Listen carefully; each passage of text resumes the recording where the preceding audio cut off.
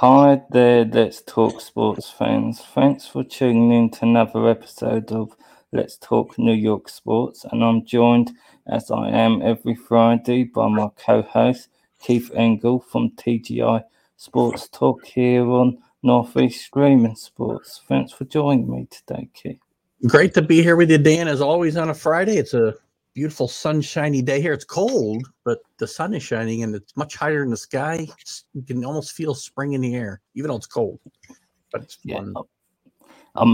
Spring may be in the air. We won't have much spring training going on, but we'll get to that later in the show. And before we get started, how did you just want to tick me off all the way around today, right? I was going to say, I would imagine there'll be a little rant later on, but all good things come to those. Wait, how did your show with Carlos go earlier? Are you serious? We didn't talk about this before we went on there. We had, shall we say, other matters to talk about, like you world me you were politics. Cheer me up the next hour, and then you mentioned a baseball strike and first thing. I'm sorry, lockout. It's not a strike. The show today went well. We dove into the beginning of March Madness, which most people think of that as the NCAA tournament itself, but Madness really starts with the NCAA conference tournaments, and he and I dove into some topics about that.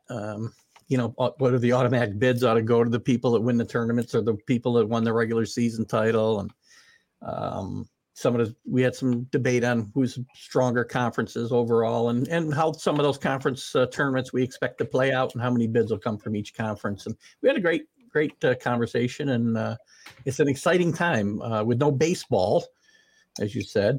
There's still plenty to fill in the gap sports wise here, because it's pretty much wall to wall college basketball here for the next 3 or 4 weeks. Yeah, it definitely is, and everyone keep your eye out on that. I'm sure Keith will give it a lot of airtime, and we will cover it on here like we did last year, but probably a little expanded this year. So please head over to TGI Sports Talk, check out Keith and Carlos, who Carlos is always worth the price of admission, whether it's live on the show or just in the comment section, whether he cloaks his identity or not. I'm looking today to see who he comes in as here. But Carlos is worth the price of admission. And since that's zero, I don't know if I'm praising him or not. Yep. I was going to say that's the time to praise him, but please do check Keith's content over, because it really does make a difference when you see people responding to your content. So if we get started with the Giants, who have been quite active this week, we've spoke for a couple of weeks. They want to get their cap number down or up, depending whether you're looking at spending or saving. A few surprise moves, to be honest, were bigger saving than made a move. And Carl Woodung. This wasn't a surprise. The cap number, what he was on, was obvious saving to make. I think he will have offers in the market, probably not on the number he was on, but this was an obvious move. That said, they've got some decisions to make at tight end, because assuming Evan Ingram ain't back, they've got some work to do to fill out that position. This year's probably the year to do it in the draft, especially with the capital they've got. But some Giants fans were a bit sort of upset about this just because of the leadership he offered, but the reality is that cap number was too high, and I assume, whereas his goodbye message was I thought was a nice touch, I would assume he wasn't willing to rework that deal, and this he was, and they just wanted to go younger. I don't know. Well, there's also the possibility, Dan, and because this happens, people become cap casualties, and then they get re-signed when they find the reality hits them that they're not going to do better than the deal the team tried to renegotiate with them. there's still a possibility that Rudolph could come back. I'm not saying that's a sure thing or even most likely, but there's still that possibility because they do need tight ends, obviously. And I wouldn't rule out Kyle Rudolph returning. And because, that type of leadership's important, especially to a team, in the positions the Giants are in, as we've talked about on both sides of that stadium and the locker rooms. Leadership is very important at this stage of their development. I agree. I mean, there's not many leaders on that offense that you can think. So who's going to be the leader? Kenny Galladay? I don't think so. Before we talk about, he may go too. Yeah. Well, good luck reworking. It doesn't strike me as someone that will rework it, and I'm not sure how they get out of that deal. A regular viewer of our show and of Northeast Streaming Sports, David Gardette says, "Good morning, gentlemen." How you doing, David? Good to see you today. Yeah, Dave had a couple questions you might want to bring up here, actually, as we talk about New York sports that I really couldn't get into this morning because we're on college basketball. So, Dave, maybe you want to bring those up today. Yeah, please do, David. We welcome interaction. One of them, well, we wait for that. One move what did surprise me is the move to cut Devontae Booker. I thought he had a good season, and if you're keeping Barkley, who we will get in a minute, he had 4.5 yards of carrying behind that O-line. I thought there was value there for the save and what they made of $2 million. I understand they may want to bring their own guys in and go younger, but it seems like even if they do that, it's a wasted draft pick. He's not a number one, I'm not saying he is, but I think he's a good number two, and there's value there. So this move surprised me a little just because they've got a lot of needs, and say they go running back in round 4, that could have been at the very least an O-lineman or linebacker to add.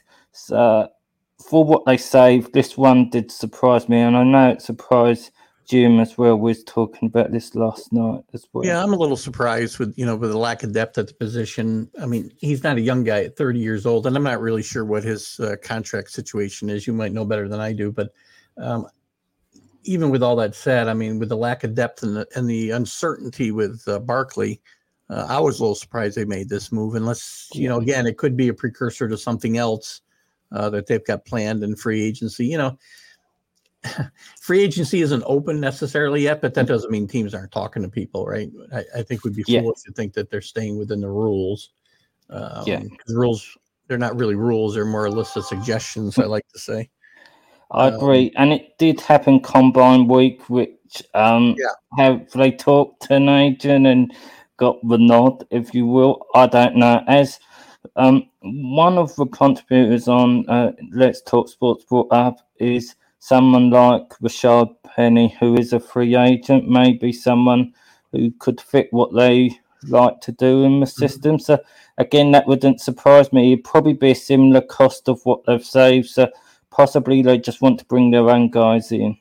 Yeah, I think it's a combination of things here. And again, hopefully they got a plan.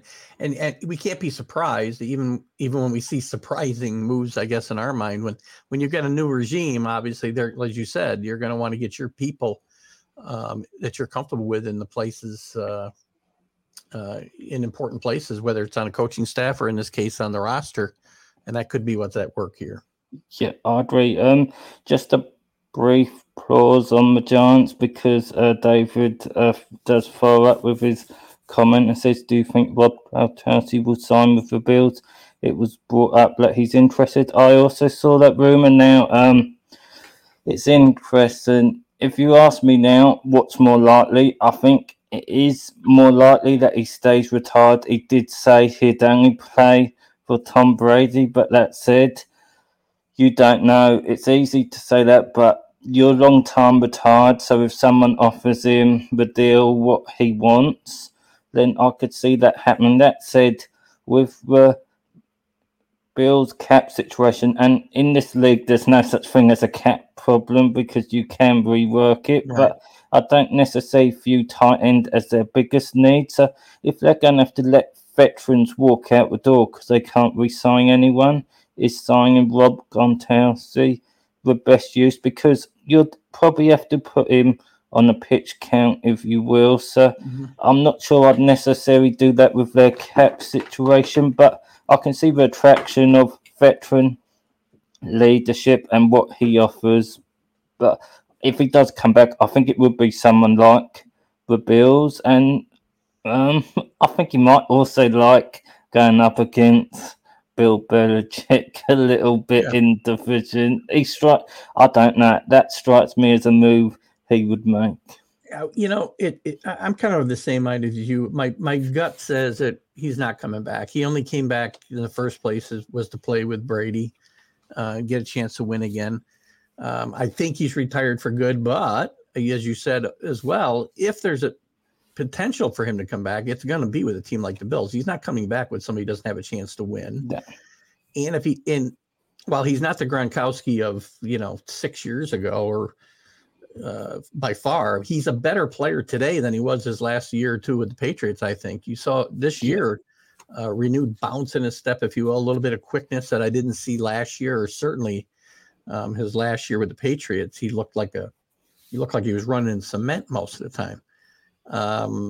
But if he decided to play and he can bring that level of play to the Bills, as you said, on a kind of a restricted basis as far as playing time, he can't be out there for 80% of the plays. I don't think he would offer something to the Bills as far as somebody who's been there and look at as good as that team is. There's not a person that I'm aware of, and maybe there is in the trenches somewhere that I'm not thinking of. That's been on a championship team.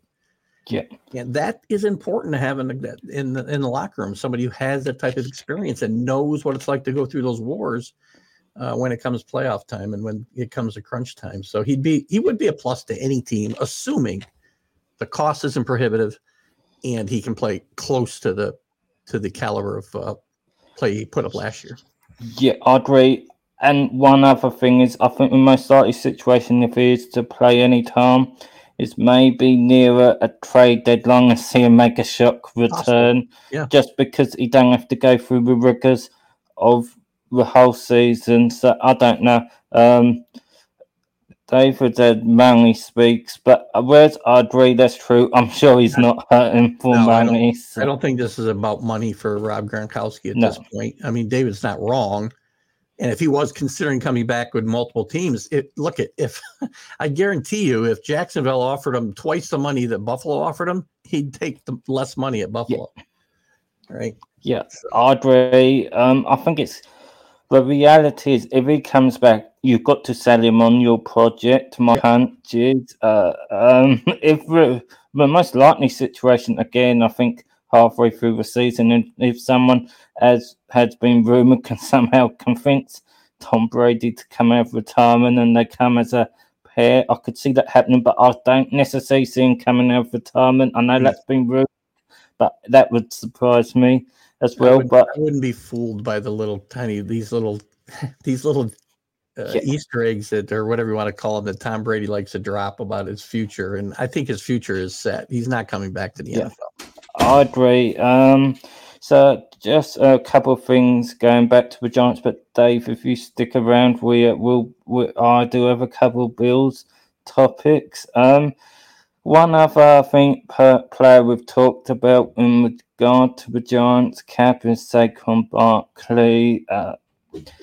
Supposedly they're looking to move him, and the feeling around the league is the most they could get is a 5th round pick, which I think, to be honest with you, whereas it's given where you drafted him, it's not a lot, but given his situation, I think that is more or less fair value. But the Giants are said to want, at the very least, a low first, and they're not getting that, in my opinion.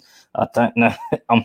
I'll have a hunch you probably agree. So most people seem to think, whereas they are open for business with him, some of that's posturing, and they know he's not going anywhere, and they're probably got to use him in some way, but they've got to find the best way to use him, and that probably is more in the passing game and sort of designed plays. I'm intrigued to see how he looks under this stuff, but I don't think anyone's trading for him particularly at that price. No, I don't think so either. I really would be shocked if he wasn't on their opening day roster.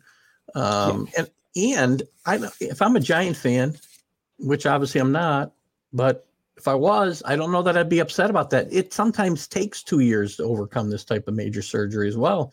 And he may very well step up his play from where it was last year, which wouldn't be a huge lift, I guess. But, I think there's a chance that he becomes a serviceable player again, assuming he avoids further injury, because sometimes it just takes an extra year for some guys to overcome this type of major stuff. Yeah, I agree. I do feel there is a roadmap to him being a better version of himself. But that said, they've got to help him by the only way he is reaching a higher ceiling is if there's more holes created by that O-line. Yeah. And that's if they improve it. He's a luxury player, if you will, so they need to help him be his best self. So I think it's going to be interesting, but this year is not just do or die for his Giants career, it's do or die in regard to his NFL career. So I would assume he'll be motivated, but trust me, he's not playing a full complement of games, even if he has a successful season. In my opinion, history, I could be wrong, you do have outlier seasons, but history teaches us he probably won't.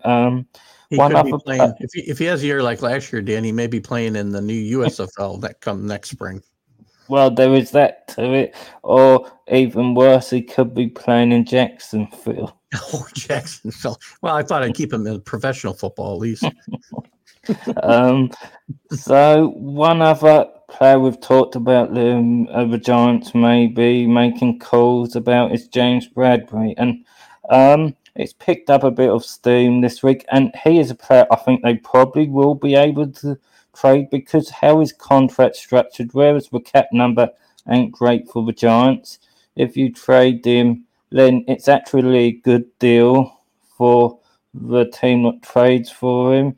They're said to want a third or fourth, and I think they probably could get that. The question is just who. He's got a decent cap number for the new team, and his play maybe isn't particularly last season, but he had a quite good first year. It isn't to the value of his contract, but he's still, if you do the system to suit him, then I think he will be in relative demand, and I'm intrigued to see where he ends up because there are a few cornerback needy teams. Could you see a team paying a third or fourth for Bradbury? I think so. Yeah. I mean, there are enough teams, a lot of teams actually, I think, are in need of serious secondary help, specifically cornerbacks. And I think there's enough of a market out there that he could warrant, a third or fourth pick for sure. Yeah, I agree. And the last name, what the Giants are playing, shall we say, cap gymnastics, is Sterling Shepard. They're said to be reworking his deal. They want to shave around $3 million off his deal, and that's a lot of money to lose. But I interviewed a Giants reporter, and he brought up to me they still see his ceiling, and they could easily just cut him and save the money, and that says how much they value him with his injury history, that they're trying to rework it rather than just cut him. And I do agree with that. I've always thought if you can keep him on the field, he has a lot of upside. So I'm intrigued to see how this season plays out. And he's said to be willing to rework his deal. The only thing is, if they keep all these receivers in-house, a lot of fans want them to draft one of these receivers. I don't believe they will because there's a log jam of receivers here with Golladay, Shepherd, Turney. There's just not a lot of space in this receiving room. So if they're keeping Shepherd, then they're pretty much going as they were last year in this receiver room. Yeah, and it's a gamble. I mean, look, I like Shepherd. I really do. I think he's been tantalizing in his ability going back to his rookie season when I think he had 8 touchdowns in his rookie season, and showed some great promise. And had another year where he was close to 1,000 yards. His biggest problem, as you alluded to, is he can't stay on the field. And if you can't stay on the field, that's your team's not going to have much use for you, no matter how much they're paying you. So, this is an interesting move, and it's the kind of thing where, to be honest with you, Sterling Shepard might benefit from a change of scenery as well, and it might be a boost to his career to actually get out of town. Yeah, I agree. So before we move to the Bills, David comments, and we will get to the CBA in detail later, but he had, with the baseball lockout going on, do you think the other 3 major sports will follow with a lockout? And no. I would say no. And trust me, no sport wants a lockout if you can help it. That's why it makes this move by baseball, Arsenal. It only hurts not just the players, the owners. It just hurts. And there's a lot of businesses what depend on the league. So why would you want to lock out? You don't know if the fans will come back, and we will get to that later. But no, I don't think there's any chance of that, particularly with the current situation in the world economy. Now's literally the worst time for that. Just to touch on that real quick. I mean, the NFL did a very good job of really weakening the NFL Players Association years ago. They're not as strong as the baseball union, which I think this is all about trying to break the union. We'll get into that later. And the other leagues are going too well, and they're very strong financially, and they'd be foolish to go down this path led by the clown that's the commissioner of baseball, and we can get into that later. He's an embarrassment to this whole process in my mind, but we can get into that later on. The answer to the question, the other sports aren't going to be stupid enough because they're led by much brighter people than Rob Manfred. Yeah, I agree. I mean, for example, NBA, one thing they don't want is they never want it to stop the money's rolling. So why would you? Even the NHL, they're fairly strong financially right now. It's not going to happen. Yeah, I agree. So moving to the Buffalo Bills, one thing what did get brought up on one of my shows, and I think it's an interesting option should this player fall to them in the draft. Be interesting what they do with the draft. Jameson Williams, of course, suffered the injury at the end of the college season. If he falls, and he's rumoured to fall around that spot, knowing that he won't necessarily be ready at the start of the season, could you see the Bills taking a flyer on him? If they do that, if he hits his season, that offense will be scary. I would be tempted to go O-line, but it would be a similar move, I guess, to what the Bengals did with Jamar Chase. Could you see this being in play for them? I can see that. It's gonna depend on what else they have depth wise. I think at the position, whether they can afford to wait, and we don't know yet whether he'll be. I don't think he'll be ready for training camp. No, it's a matter of how much of the season he's going to miss, or if he'll be back for any of it. So if he's going to miss the entire season, then I'm going to say no. I don't think it'd be a good move because it's a team that's ready to win now. But if it's a matter of him missing the first month or something like that, then yeah, I would take a flyer on him because I do think he's the type of player that would really fit the Bills' offense well. I mean, and you've got some other weapons there that you add this one to it, they're going to be nearly unstoppable. Still need a running game, but we'll see what happens there.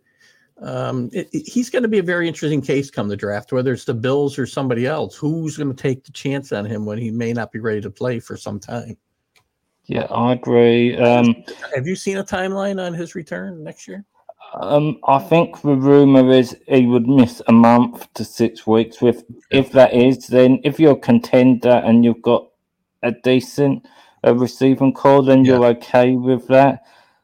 Sometimes it works for you because it's sort of like a new addition to freshen up the offense, and injuries happen. So if you have picked up an injury, you've sort of replaced them in house, if you will. So I think it's interesting. If he does fall, I could see the temptation there if you had him opposite to Diggs and um, With him and then Davis and Knox. Yeah.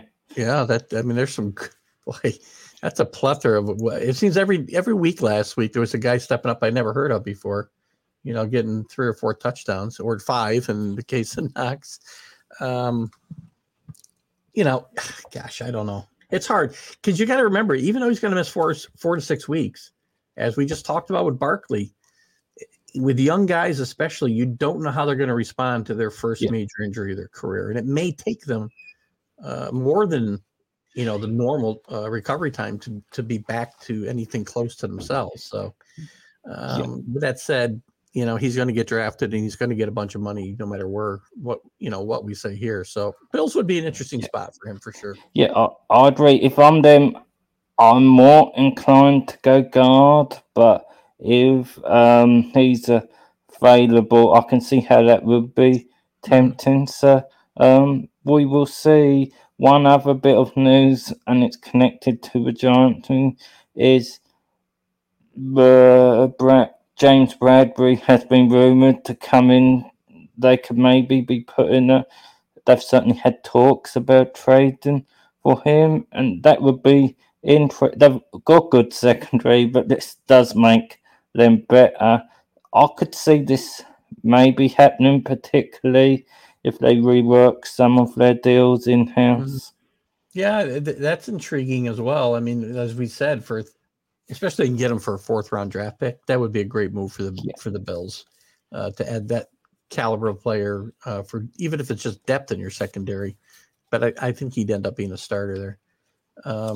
So I would like that. If I'm a Bills fan, I would think that would be a good move. Yeah, I agree. I don't think you can player that caliber in the 4th round. So yeah, I agree. And also, Giants are desperate to move on to him.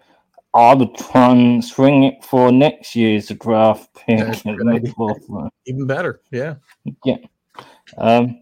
Moving on to the Patriots. The biggest rumor in Patriots land is that they've had calls about the Falcons potentially trading for Calvin Ridley, and they want a second, and Chase Winovich would surprise. I can't see. This doesn't seem like a Belichick move to me. I'm not sure I'd do it either. Maybe a second, but I still don't. Whereas I can see the value in that, I don't see Belichick doing it, but I can't see him including Winovich as well on top of that. So I don't see it as a likely move. You know the team far better than I do. Where do you fall on this?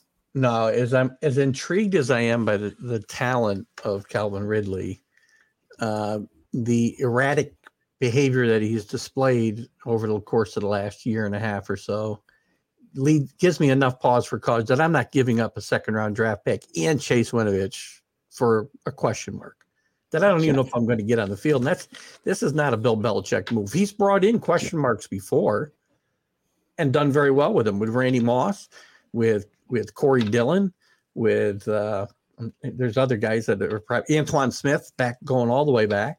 But he didn't give up major capital to get these guys as far as draft picks or players. And I don't see him reversing course and doing that at this point. And again, you got to remember the contract that you got to bring on with Ridley as well. I'm not sure what his base is.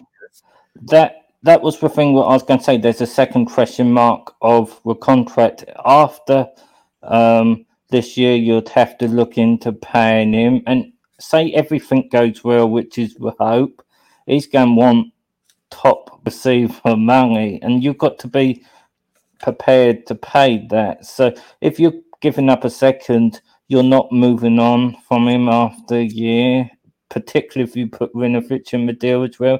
So you've got to be prepared to pay him top dollar, and I don't see that happening. So whereas it's fun for like fans to say, yeah, do this deal, I don't see it happening for multiple reasons. Yeah, and plus we have to remember when it comes to money, they've got 9, I think, because Jacoby Meyer, I believe, came to terms yesterday. 10 of their own free agents, unrestricted free agents to deal with in this offseason. Some of them are key players that they've got to bring back to the fold. Not saying they got to retain them all, but there's some key guys there that they need to get back in the fold. So that has to come into consideration when you talk about spending money now or even down the road. So, and then look at, as I said, if everything was equal, then I'd say, look, it's a no-brainer. Second round draft pick for a player the caliber of Calvin Ridley. But again, too erratic for my taste. Yeah, I agree. So one other rumor is that the Patriots around draft time will be looking at returning to Oklahoma, well, if you will, adding guard Marquise Hayes. Would you see this as a good move? Obviously, he's got some familiarity with Stevenson being a teammate, and I'm not going to say I know loads and loads about him, but from everything I've read, he seems like a great prospect and the sort of region you would probably pick him with where he's expected to go. So I could see them maybe doing this. I can do that. I mean, they do need to get some depth and maybe even quality improvement on the offensive line. I don't know if that's their number one priority. To me, this some help in the secondary again at cornerback. Giants could be a player with the Patriots in that regard with Bradbury. I'm not sure that they'd be out of the mix for that either, depending on the pick. Wide receivers we talked about, and linebacker and getting more athletic at linebacker might come up before the offensive line in my mind. So it all depends on how high they got to go to get him, whether they're going to pick him, and bring him into the fold. They've had good luck, as you said, at Oklahoma now with Stevenson. So I could see them going back to that well. It's just a matter of, I think we have to see what other pieces fall into place before I'm willing to make that call. I agree. With what, still a month, I think. No, I'm sorry, probably close to 6 weeks until the draft, right? Yeah, I agree. The reality is we'll know more in about 3 weeks' time, because free agency is always a precursor of what holes you fill and what holes you want to fill during the draft. And I agree with you. Whereas a lot of fans are talking about receiver, linebacker is probably just as high, in my opinion. Get a bit more young and athletic in that position. Linebacker and wide receiver, but the Patriots haven't had good luck with wide receivers in the first couple of rounds, so I hope they don't go that way. I hope they stick to defensive line, linebacker, or combination.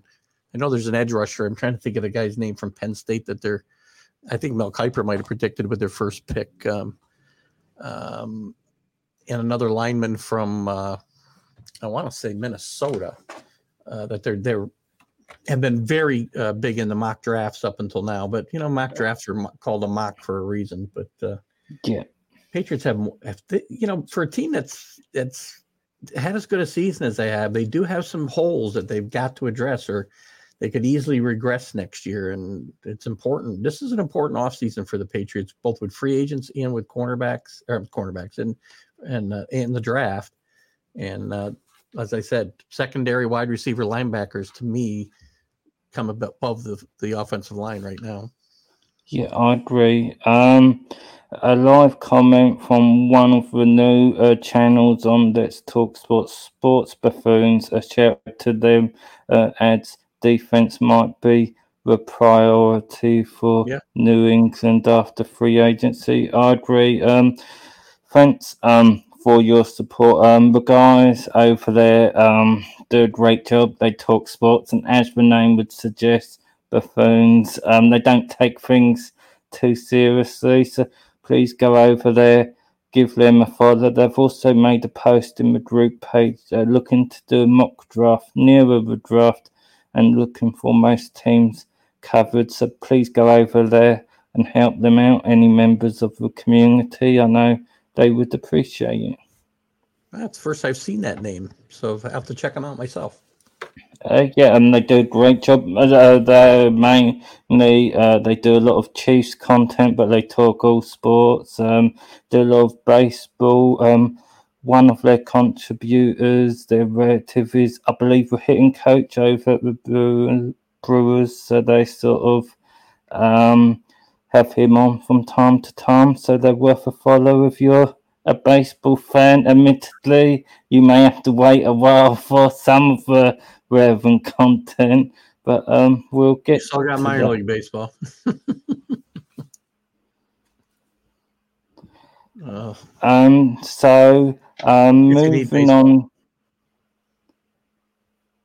Moving on to the Jets. As it always does, Jets social media got crazy at the beginning of the week with the news that Robert Saleh and his coaching team wasn't going to the combine. To me, this was a non-story, and I think you'll probably feel the same. To me, I can see the benefit of the combine, but most of it's just through the general manager and maybe some of his scouts getting a read on some of these players. Not so much the variation of their play, just maybe how they fit into your culture and so forth, and also maybe the odd sort of illegal tapping up during free agency. But to me, I don't have a problem with Robert Saleh and his staff staying behind, looking at the tape for both the draft and also preparing for free agency. And I know a lot of other teams did the same, the 49ers. To me, this is a non-story. I think the fans build up the combine more than what the federation, people in the federation process do. Yeah, I totally agree. The combine is, while it serves a purpose, it's totally blown out of proportion in my mind, partly because of the NFL marketing machine. That's why the fans blow it out of proportion, right? Because the NFL marketing machine they're just genius in what they do. They keep themselves in the news 12 months a year. Right? We just ended a Super Bowl and we're talking about the combine. We're going to get out of the combine. We're going to be talking about free agency. Then we're going to be talking about the draft. And we're going to be talking about OTAs. And it goes on every month of the year. And the NFL does a brilliant job of it. But I don't think the combine's for football, NFL geeks who just want to dive into, nonsensical metrics that don't mean anything to the rest of us. Because all I need to know about the combine is one of the worst guys ever to perform at the combine is probably the greatest player of all time. So Tom Brady was one of the worst players ever to visit the combine, just by their standards, right? So yeah, I agree. It's a great marketing tool, and it just by the way, I saw them put up the name. That's the guy I was trying to think of. Yeah. Thanks for that, guys. And so any Patriots fans, be sure to check out Arnold Ebike. Probably butchering that name, but we need more Smiths and Jones in the NFL, and I can tell you right now. Definitely do. Correct to say that. Sorry. One other topic was Douglas during his interview said he's going to be aggressive during both free agency and potential trades. To me, I know a lot of fans are sort of buying into this. I need to see it to believe it, because his past couple of seasons, he's more gone down the route of mostly adding guys what hasn't necessarily panned out where they are and took a flyer on. There is a couple of guys what are ascending, and he's got on good deals, not expensive deals, but he expects to do good. Like Carl Lawson is one, George Fant is another. That said, there's been a lot of suspect deals, adding Davis from the Lions for $10 million at linebacker, and that was one of the worst deals I've ever seen. So to me, until I see it, I'm not going to believe it. But I will say this: if he's not aggressive this year in free agency or trading for start. He's never going to do it because he's had a couple of years now. So it's cause and effect. You can't. If he keeps going down the bargain basement, then this is going to be who he is. That said, if he isn't aggressive this year, I think he's going to be on a bit of a hot seat because there's a hole of what talent needs to be filled in. I'm not sure we can do it entirely during the draft, and he can't keep winning 3 games a year. He's had 3 seasons, admittedly only 2 drafts. I think he could be on a hot seat if he has a similar season to this year next year. Well, that's entirely possible. I'm not, when you say aggressive in free agency, there's a difference between aggressive and, looking to fill positions of need and really going all in on big name free agents. And I don't think they're in a position yet where they can, be a major player for some of the bigger names available. But it doesn't mean they shouldn't be aggressive to try to fill some of the holes they have, because you can't do them all through the draft. No. They've done a pretty good job in the draft, as we talked about last year specifically. They did pick up with if Carl Lawson comes back, Lawson comes back and is healthy. That that's still going to be a plus add for them, and it's almost like a new draft pick or a new free agent this year because they got nothing out of him last year. But again, I still think he needs to be. Well, I don't know if this will sound like an oxymoron, I guess, but he needs to be cautiously aggressive and not overspend for some of the guys like, marginal players we've talked about before, but still be able to fill some of those holes. Because this team, again, is making the progress they should have made last year.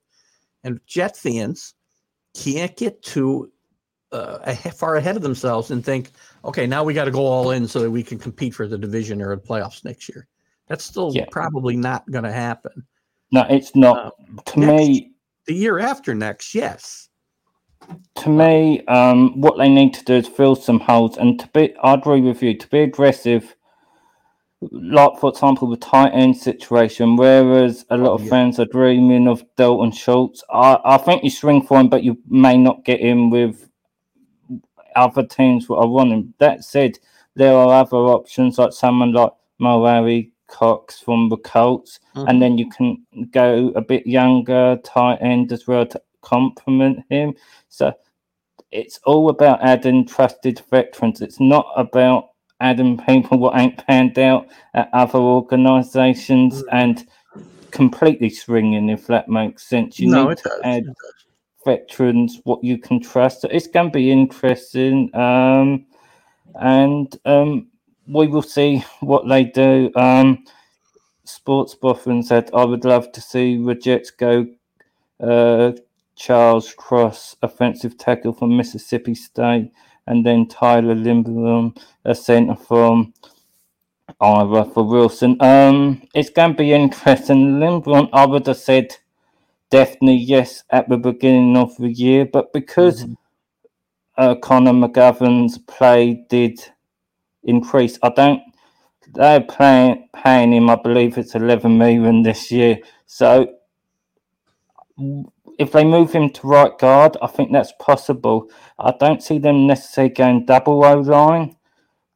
I think what they might do is go pass rusher and O-line. So depending on how the 4th pick plays out, one out of Icky and probably Thibodeau will probably fall to them. So whatever one happens, they'll go best player available, and then with that 10th overall, if they go O-line, they'll look for a pass rusher with a bit more value, maybe someone like Jamal Johnson or someone like that. But I don't see it being receiver at 10 like a lot of fans, and I do agree with you. They need to protect Wilson better than they did this year. They do, but Thibodeau's a game changer. He's a guy that you got to take if he's available when you pick, and then start going offensive line for sure. Yeah, I agree. Because Sports Buffoons adds on Lawson are going to be huge coming back to the team, and that's the thing. They need to add a pass rusher to be opposite to Lawson, and then you've got Quinn Williams and John Franklin Myers coming in from the interior, and that's how Salah's team should be run. So, whereas I understand fans wanting receiver, well, what are you going to do? Not go for pass rusher? And it's been, let's be honest, ages since I've had a pass He's rush. a pass rusher to pass up as well. Good.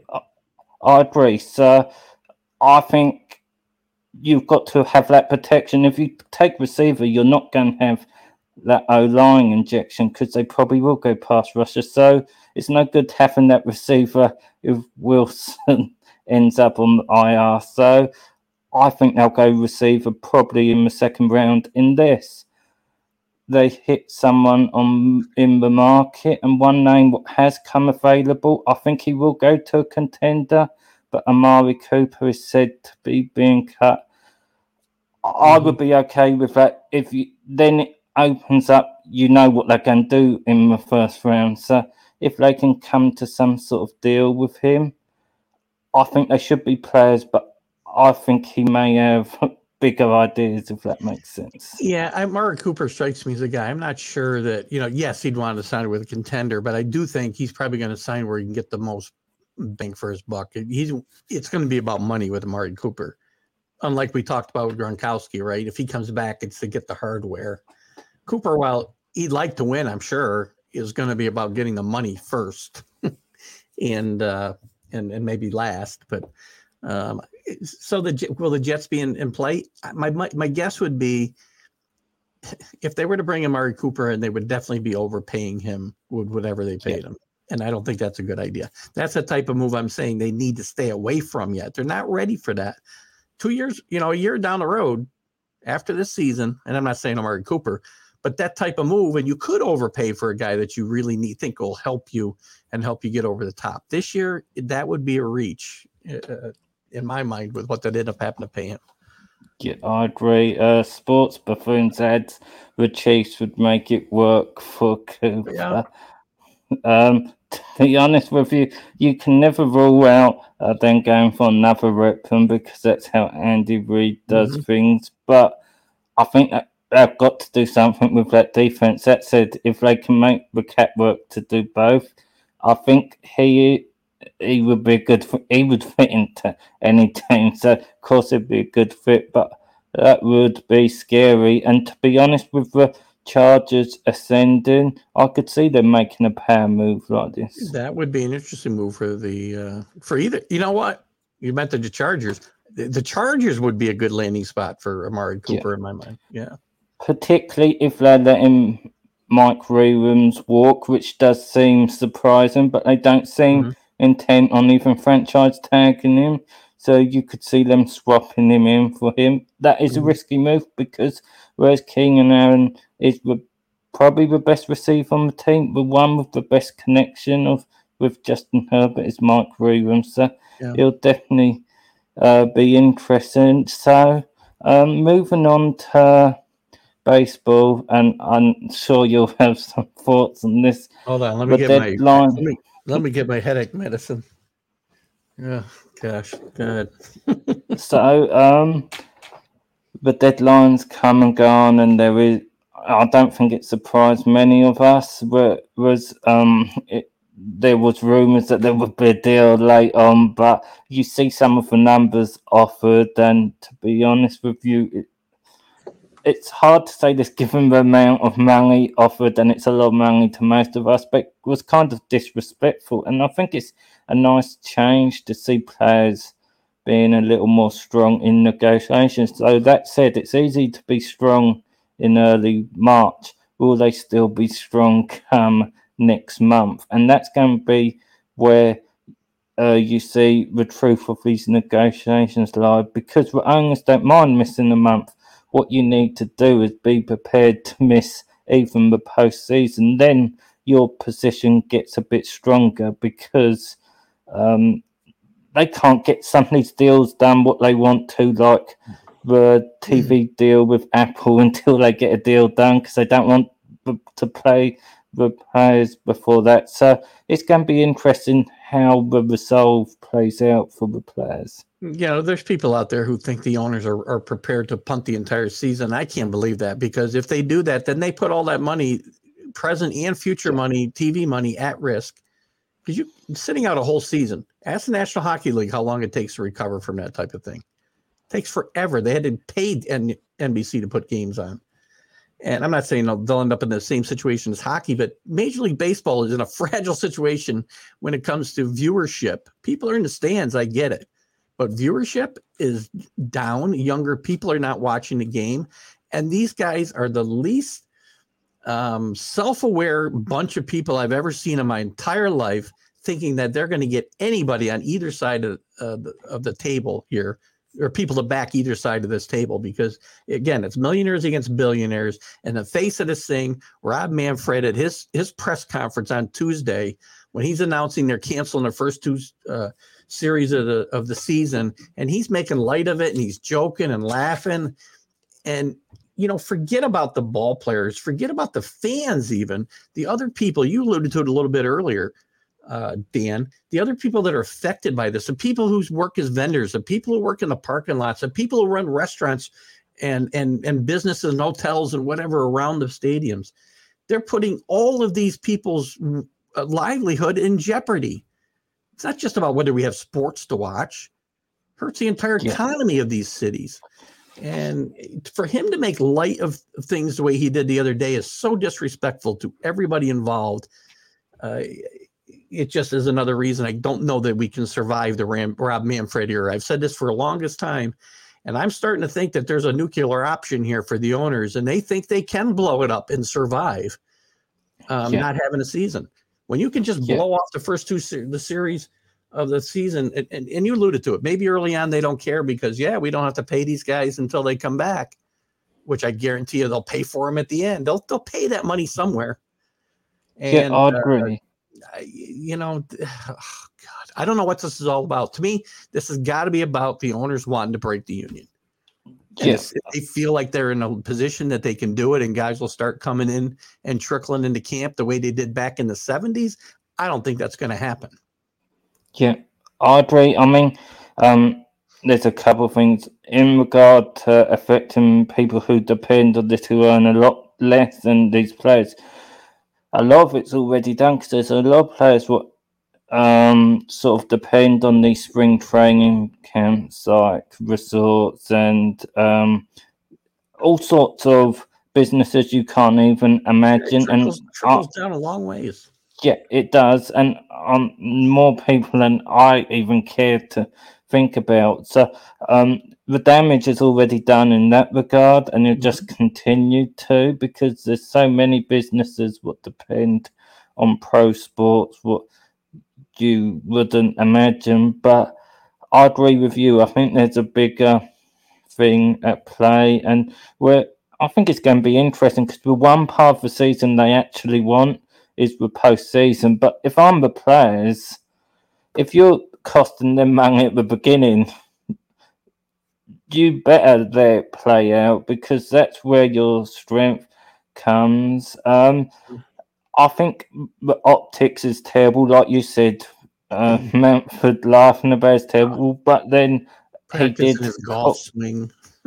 He did call the biggest competition in the sport a piece of metal, so we shouldn't be surprised at. And I don't think they realise baseball's in a tricky situation, because people who are maybe a bit older will come back to the sport, or most of them. Younger people may not, because it hasn't been ingrained in them. So the damage could well be done, and then what will that do to their bottom line? So they need to be careful. And the longer this goes on, it'll not only affect TV revenue, but also the bigger thing, the sportsbook revenue, and that they want a part of that. So they need to be careful, and I think this is going to go on and on. And I think if you want a future for the sport, you want the players to claw some of this power back. So you want it to go on and on, because if this is over quickly, it means the owners have got their way.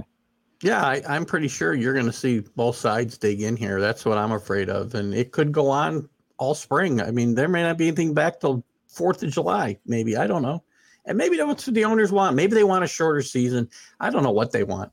I really don't know what they want. But it's just, to me, I understand the issues very well that are at play here.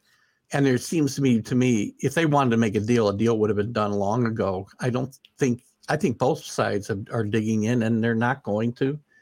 Neither one, as you said, wants to look like the loser here. And you take pride out of this, guys. This isn't about your pride. And again, it's not even just about the fans. We all talk about the fans. It's everything you just talked about. Spring training shot for a bunch of people in Florida and Arizona that counted on those, that influx of money for 6 weeks or more. And now you're talking about these guys in these ballparks across the country, and cabbies, and God, it goes down to as you said, the lowest levels you can think of, or as far, I shouldn't say lowest levels, but it trickles down further than any of us really can imagine. And it affects people's pocketbooks, and they don't care. And the problem is, it's not just that it does that, Dan. They don't even care that it does. No, I agree. One last thing before we wrap things up, because it's 5-2. So moving to NBA, we won't touch, because of time, we won't touch on the Knicks, but let's be honest, their situation ain't changed much. The Nets, how much trouble are they in? We ain't really covered them too much in recent weeks, but this certainly isn't the season they hoped it would be. It seemed inconceivable, but it's actually up for debate if they actually even make the playoffs. Whereas I think they'll probably make it work come crunch and die time, if you will. That said, if they do make the playoffs, I don't see suddenly their problems all being answered. So I think they're in a lot of trouble. I do too. I mean, I do think they'll make the playoffs, but I think they'll make the play-in tournament, or whatever they call that, that 2-game series to get in the actual playoffs. I think they'll get in there, and then they'll be fortunate to win the games to get in there or get into the real playoffs. I mean, at best, this is not. I mean, this is not a successful season, no matter what happens here. And you're right. The Nets are not getting on a run, and getting to the Eastern Conference Finals. It's not going to happen. Not the way they're constituted now. Not as long as all this controversy surrounds this team, and Durant can't stay on the court, and Kyrie only plays half the games. And oh gosh, man, Kyrie. I agree, and also the last thing Durant wants is to be playing the play-in either. I'm sure he would have hoped to have that as R&R time. So I don't know. It's going to be interesting, and they've gone from, can we get Kyrie on the court? Can we get Simmons on the court? Yeah. So that's another headache. I don't know. It's going to be interesting. I'm sure we'll talk more in depth about this other weeks, and we will next week talk about the March Madness and the games and so forth, and profiles. Real quick on the Nets, Dan, real quick. I know you got to wrap it up, but this is why it was so important for the Nets to win last year, and they were all in. And Kevin Durant's foot being on the line in that game against the Bucks was so important, because we knew that was their window because of the age and the injuries and everything else. Now you're seeing the end result. Yeah, I agree, and that's the perfect place to end the episode. Everyone, please do check out Keith's show on Sunday, the Sunday Stream of Consciousness. It will be on TGI Sports Talk, and also on Northeast Streaming Sports Roku channel. What time does it air on both? Because I know it's slightly different time on the Sunday show is live at 9 a.m. on Facebook and Twitter and YouTube, and it's at noontime on Roku, Eastern Central. Eastern Standard. Please do check it out and drop Keith a follow. And also thank you to David and the guys at Sport Buffoons for helping with content, with comments, and so forth. Go over and drop Sports Buffoons a follow. I know they'd appreciate it. Thank you to everyone for joining us. Me and Keith will be back next Friday, and all what remains is for me to thank you for joining me today, Keith. Thanks for having me, Dan, and thanks to everybody out there. Have a great weekend. Yep. And all what remains is for me to say until next time, let's talk sport, fans.